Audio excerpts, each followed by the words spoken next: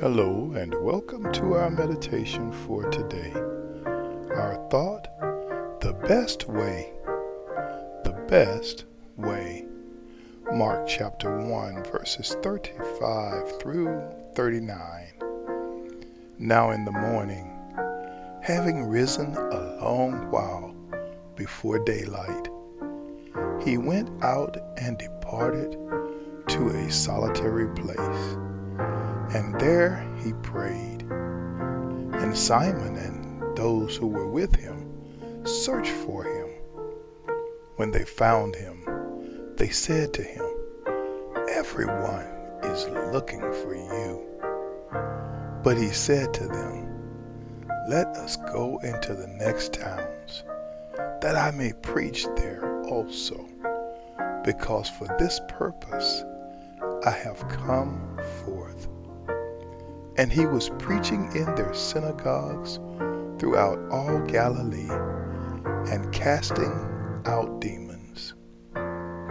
We have circumstances in our lives that cause stress.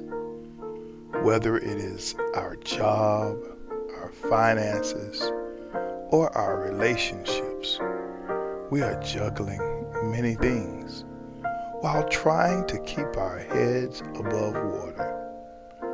Regardless of what life throws at us, we can learn how to handle stress in a healthy, Christ-honoring way.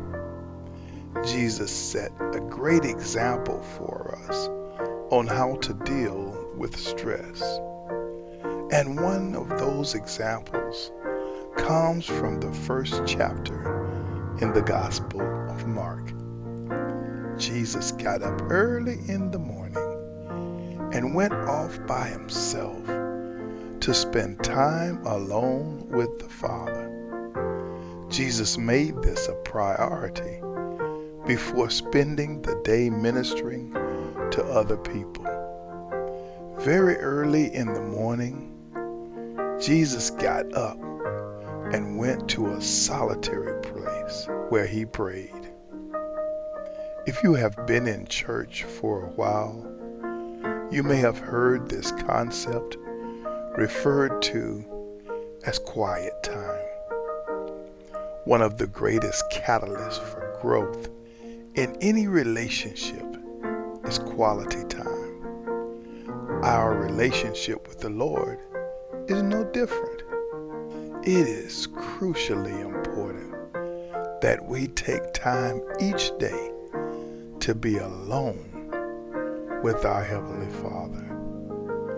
It doesn't matter if we spend that quiet time with Him in the morning like Jesus did in our text, or if we spend it late at night, or if our quiet time is somewhere in the middle.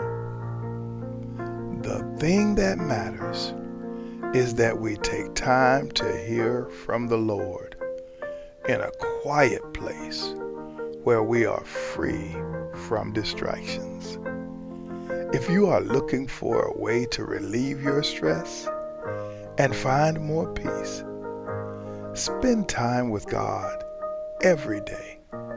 That is the best way. God bless you.